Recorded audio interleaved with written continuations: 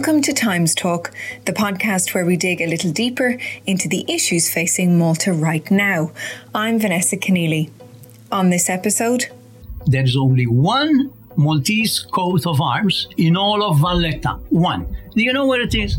Under the bum of Queen Victoria. As countries around the world debate the future of public monuments, we speak to two historians in Malta with opposing views about what should happen here. And made me live history from the German point of view. We meet the Maltese man who found a stash of letters hidden in an antique he bought at auction, written by an Austrian soldier reluctantly fighting under Hitler.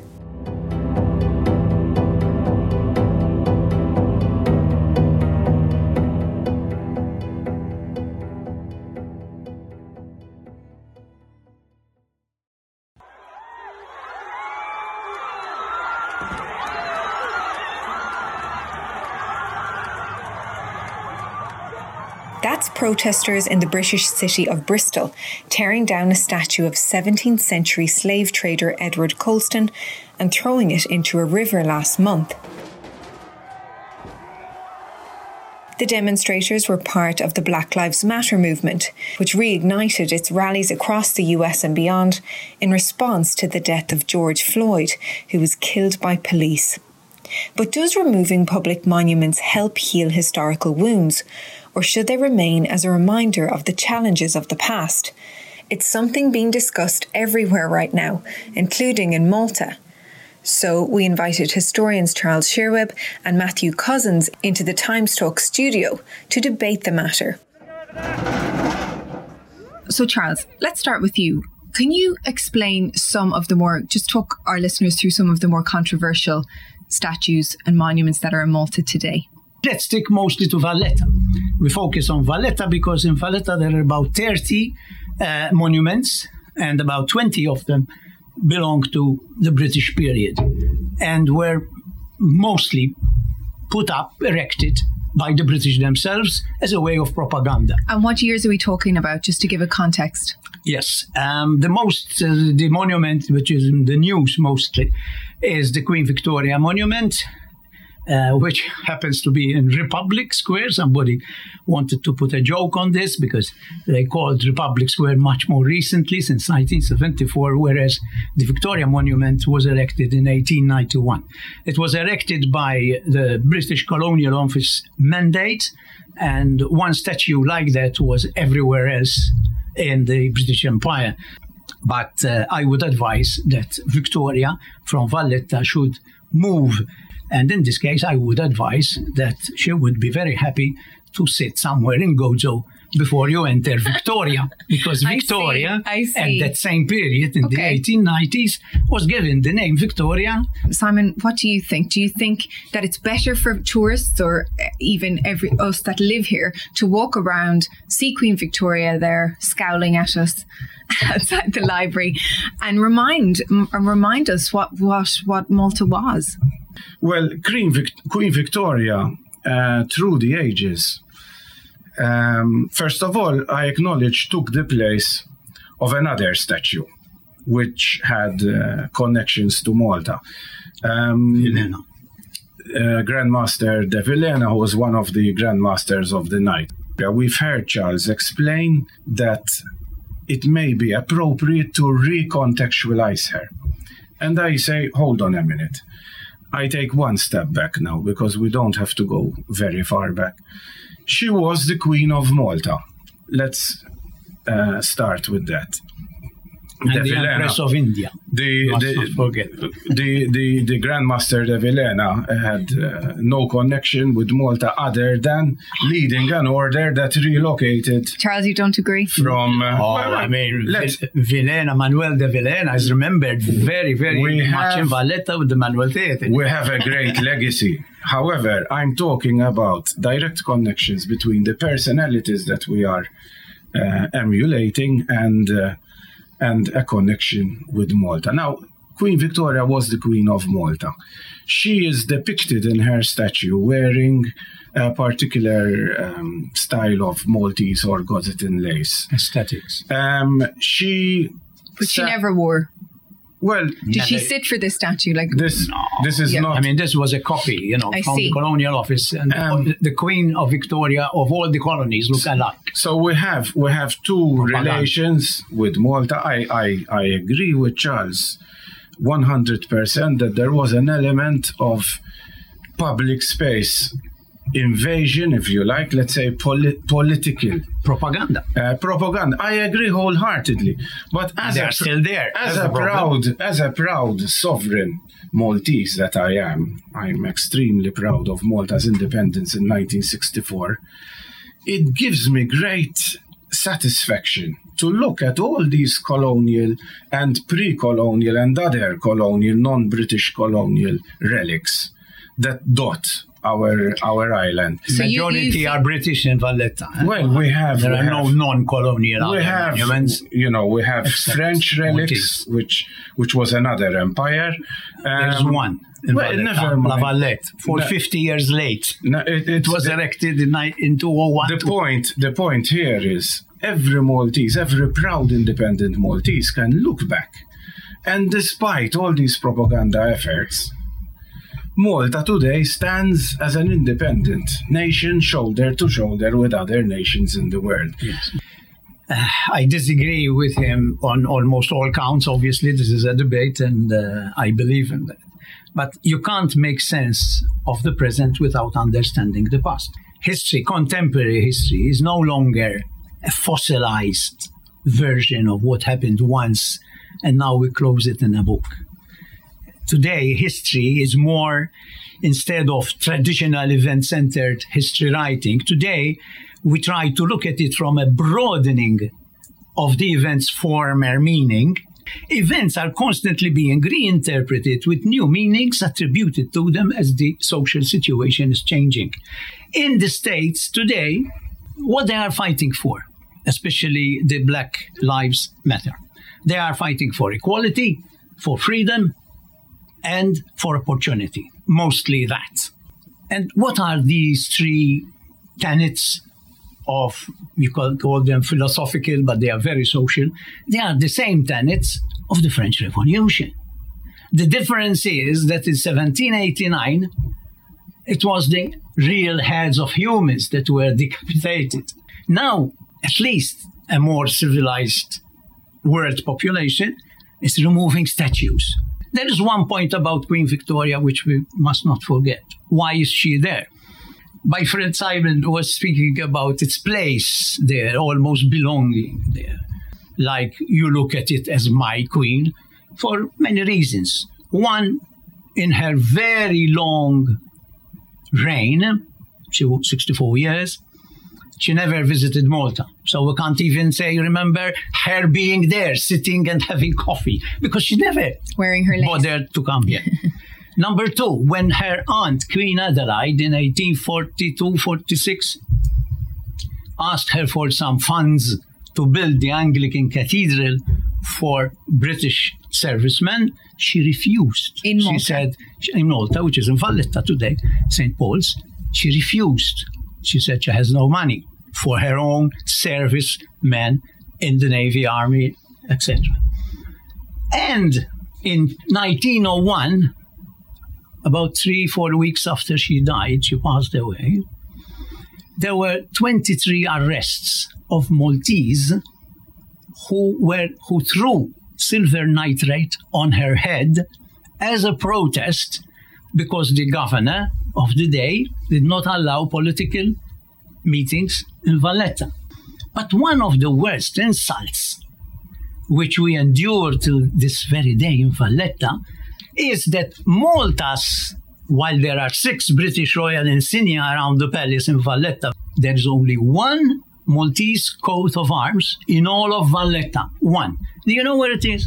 Where? Under the bum of Queen Victoria, on the famous pedestal that Simon was so nostalgic about a few minutes ago. It's an insult. And Simon, I still believe she has to be removed. Okay. And Simon, you get strength from looking, as you feel like you, as a small island, defeated a massive empire when you look at that statue. This, to me, is preserving the context, which for me is the antithesis of Charles's idea of recontextualizing. Not my idea. It's an international discipline, academic discipline. I am against any attempts to modify, to change, to interfere with a context. Now, we are reasonable people here. We live in the civilized world. There is a danger of recontextualization, particularly when it is in the domain of barbarians. We know, for example, how the Taliban recontextualized the Buddhas of Bamyan. Yeah. And at the end of the day, right, a statue is seen as something that immortalizes a person. You know, it immortalizes also a snapshot of time in its context. But do you think that... Petrified. But do you think, okay, we'll say, for example, you have thousands of tourists will have passed that millions. Yes, that statue of Queen Victoria that we're discussing. How many will have actually read about it and put it in context? It's, you know, when tourists come to Malta, they come for an experience. Now, some are history buffs, some are not. I would say the greater part are not. I believe, which is totally not the new that system. Any recontextualization could form part, say, in a plaque beside the statue. That's recontextualization. Where you are not touching the exhibit. And you're coming with me. Like when you go to an archaeological museum, you see the item in a certain context, and then you have an explanation. So we don't see that in Malta. Rather than erase that context, send it to Gozo. Maybe Comey knows better, Charles, I think. No. Gozo is called Victoria. She'll go more remote in Comino. No. It's more appropriate. It has nothing to do with Comino, but Victoria, Rabat is called Victoria. I won't of their own volition. Being patriotic is not old-fashioned, especially in a former colony where our minds have been manipulated so much over 2 centuries that even today, in 2020, the Maltese still have a colonial mentality, which means that we think that our former masters were superior to us. And you can even see it today. We have Boris Johnson, the Prime Minister in England, in the UK, only 2-3 days ago, at the beginning of July, giving us an example that the British don't want to become obese like the Maltese. Why? Because while we are suffering from inferiority towards our former masters still suffer from superiority towards us. I mean, if you put everything into context, you will see that what is happening today has nothing to do with history teaching or how to look at history. We're talking about colonialism. The George Floyd movement, which has erupted the whole world over, came because of slavery, came because of racism. But who are the parents? Who is the father of slavery and racism? Colonialism. I'm very proud to walk around and look for a French relic or a British relic or a megalithic relic of our history, and I don't need anybody to recontextualize it. I want to see it in its original crude form. And I feel everybody has this duty, or rather has this privilege.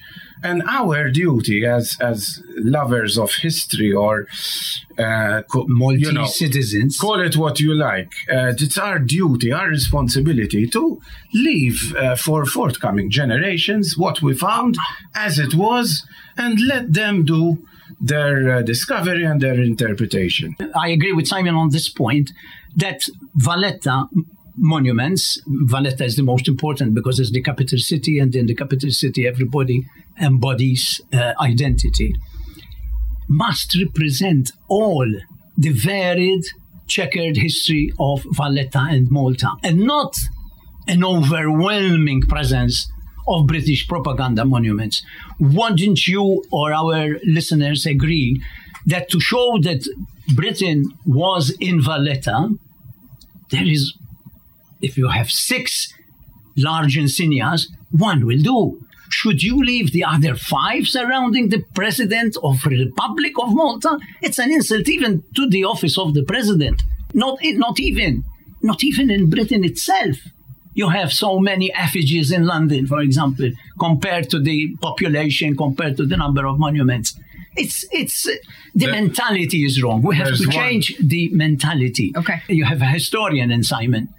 But his ideas, if you teach those ideas to our students, can you ever have a real, independent Mediterranean identity for Malta? Okay. No, okay, it will remain colonial. Okay, quick response. Either of us have a viewpoint, have a bias, and this limited angle of vision is only for a blink of an eyelid in time. So I say, let's stay on the side of safety, let's preserve everything as it is, and let future generations learn and experience what we experience. With their own books and with their own doctrine. Come to their own, we can put little tablets to interpret, yes, but let's preserve the actual relic and let's leave it as it is. Okay, gentlemen, thank you for that very lively debate. Thank you for the opportunity. Still to come, the beautifully written letters of an Austrian soldier fighting in Stalingrad in World War II, discovered by a Maltese man and his son.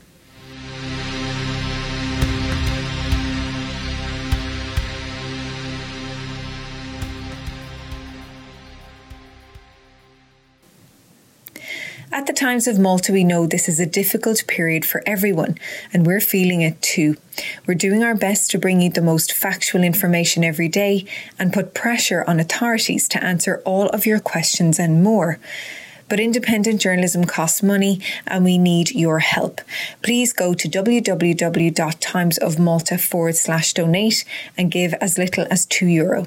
Thank you.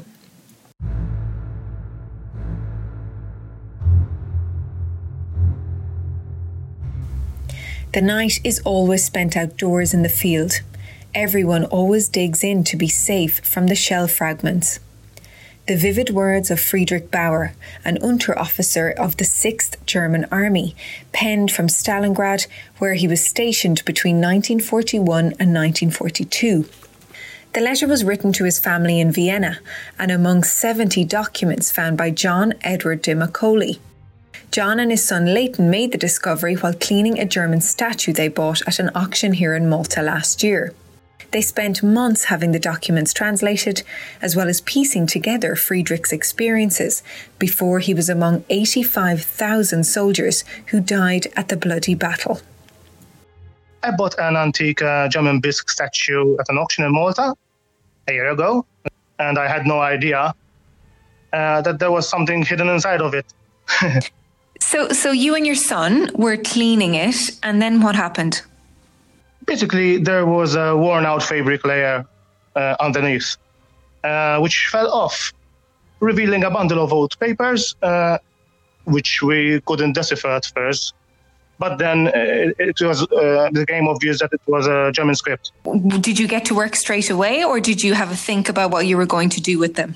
We saw the envelopes, we saw the stamp on it, and we made a 1+1, so to speak.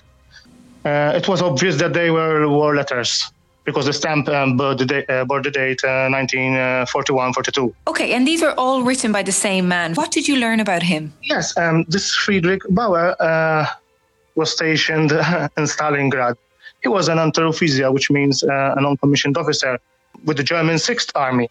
And he was writing home to his parents and back to Vienna from the site of the epic battles of World War II, which was Stalingrad. And we tried to find out more because, as I stated, we don't have knowledge of the German language. But you got somebody to translate them for you? Yes.